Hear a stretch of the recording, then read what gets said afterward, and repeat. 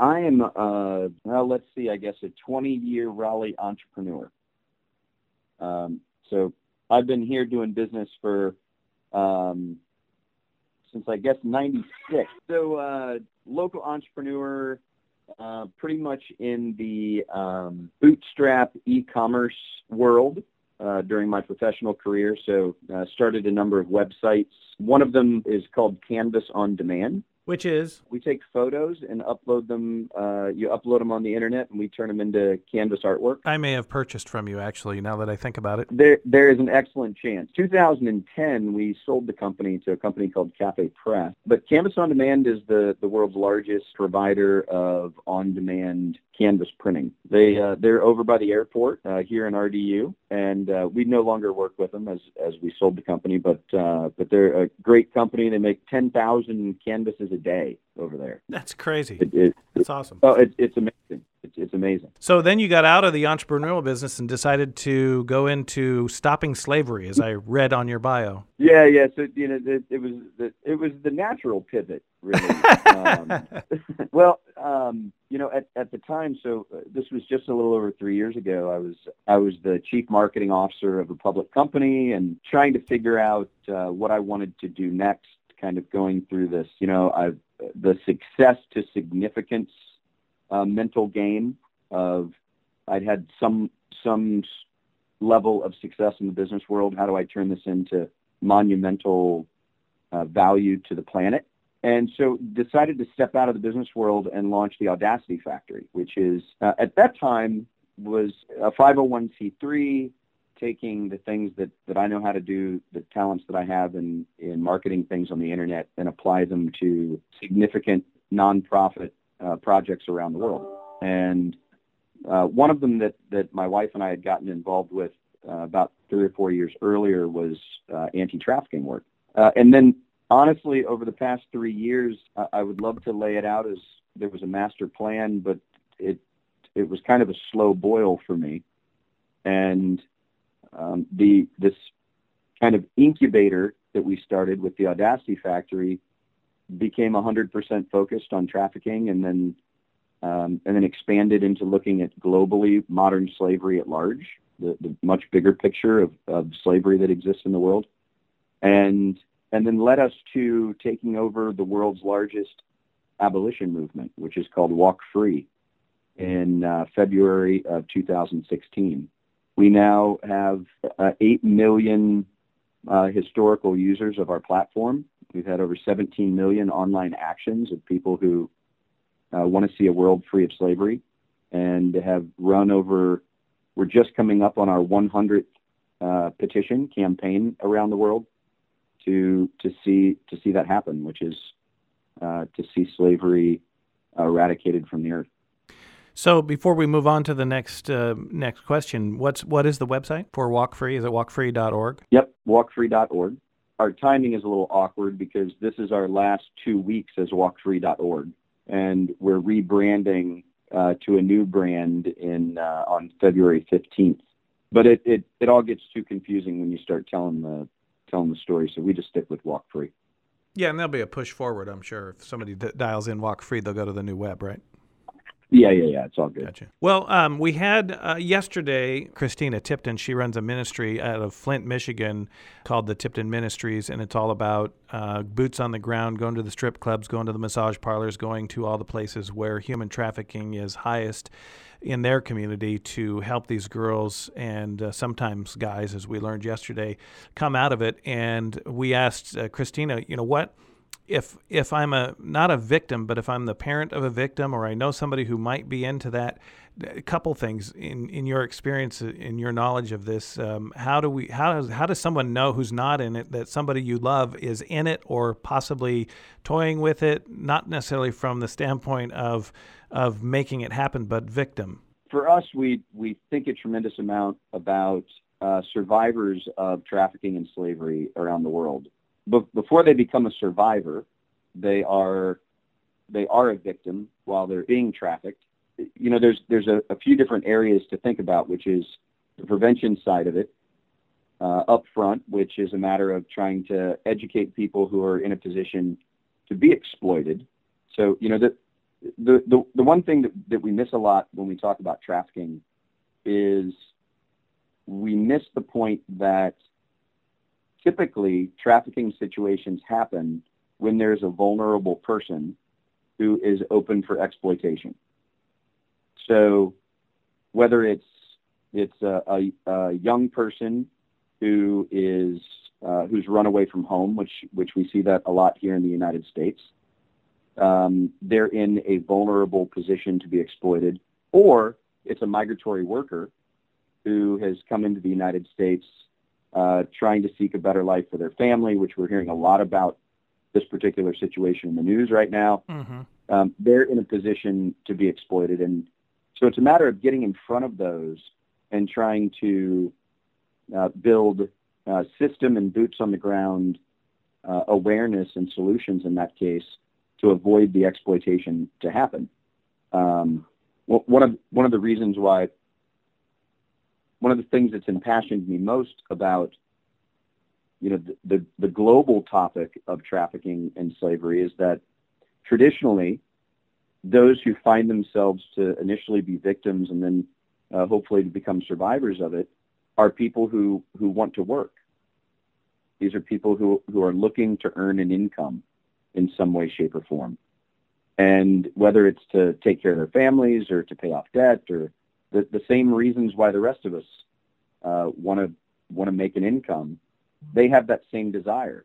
And instead of being met with a fair, legal way for them to fulfill that dream, instead they're met with exploitation. And it's that piece of the process that really starts to get my goat when it's people who actually, they want to do the work. They want to get their hands dirty and do something, but instead they're met with someone who wants to make money off them. How big is the problem here in the Triangle area, in the Raleigh-Durham, Chapel Hill area? In North Carolina at large, we're seeing an increase in cases that are being presented. Both there's an organization called Project Fight within the United Way, as well as a number of lawyer groups that are working to represent victims of trafficking, and they're all seeing increases in the number of reports, and increases in the hundreds. This isn't one or two cases in the state, a year. We're talking about hundreds of cases of reports of trafficking or slavery in the state of North Carolina. Now, the part that we spend a lot of time focusing on that gets very much overlooked here in the United States is the labor side of trafficking. And the reality is that when you look globally at the topic, here in the States we hear a lot about sex trafficking. Right. And it is a very significant part of the global trafficking issue. But the reality is that almost 70% of all global slavery, which trafficking is a form of slavery, is labor. And the labor side is actually the side that relates most to our everyday lives. The reality is that the United Nations estimates that the global issue of modern slavery is a $150 billion industry. It's the second largest illegal industry in the world behind drugs, and right above illegal arms are human beings. And the only way that they can put a number on it, $150 billion, is if there's actually commerce happening. And if there's commerce happening, that means that there are consumers. And the reality is that the consumers of global trafficking are traditionally us, regular folks, who don't know that the products that we're using or the clothes that we're wearing or the food that we're eating has somehow been touched by trafficking in the supply chains. And so we believe that the way to wake the world up on this topic is to start to make it very clear for people to understand that this problem is not just something that's happening to other people, but it's something that we're very much a part of the the chain of the problem. Speaking of, you talked about getting people to realize things. How about, and you talked about workfree.org and 8 million historical subscribers and 17 million actions. I think those were the two statistics. Are there other, this whole issue of human trafficking, whether it's sex trafficking or labor trafficking, are there other things that we can point to in the last couple of years of saying, yeah, you know what, we are making progress in this fight. It isn't a lost cause. It is something that we can do something about. Absolutely. One of the first things that I feel like I always have to do when I'm talking about the subject is let people know that there is absolutely hope. And there are incredible things happening locally and in the global movement to eradicate trafficking and slavery from the world. Specifically, we're watching for the first time large governments taking steps towards really good law and upholding companies to ask them to keep clean supply chains and be aware of their supply chains. In addition, for the first time ever, we've started to see funds that are being deployed into the trafficking and modern slavery space. Historically, this has been one of the least funded areas of humanitarian effort in history, which is a little mind-blowing to me, because it's also one of the most prolific forms of exploitation in all of history. Slavery has been around for as long as man has been around. Right. And however, the amount of money that's deployed to the topic is nominal. And so we've started to see, not only in the private sector, so philanthropy increase by 200 or 300% in the past 5 years, even.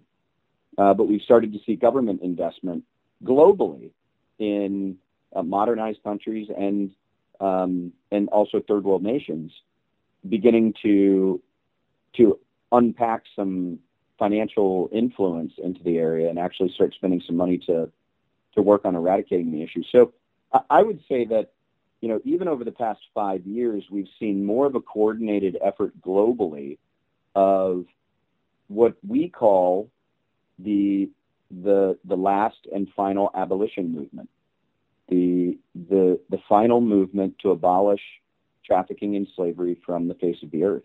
And we're very hopeful and excited and work diligently every day with millions of other people that are. How can people in Raleigh-Durham, how can someone help you and help your organization? So first of all, we always take a stance of, if you're interested in the topic, go online and find organizations that are involved in the fight, and find one of those organizations and invest in them. Invest financially and invest in your time. We're all excited when someone calls us and says, I'd like to get involved. How can I help? And so finding an organization and supporting them, and there's lots of great ones here in the Triangle. We always recommend that. The other is education, self-learning, and to just start to understand the realities of this issue in our area as far as trafficking goes.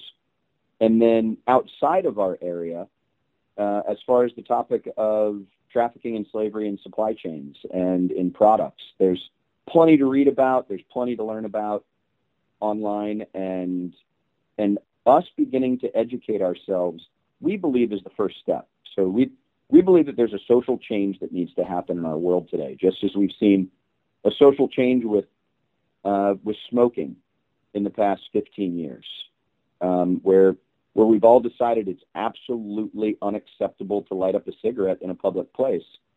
The world should also think that it's absolutely unacceptable that human beings are controlled by other human beings through force, fraud, or coercion for benefit. It's just unacceptable for slavery to exist in our world today. Amen to that. Joe, it's just been amazing to get to know you on the phone and to understand the depth and how big this issue is, and to know that there's someone right here in the Triangle that's working so hard on it. Thank you so much for spending time with us. It's our honor to get to do the work. Thank you for having me.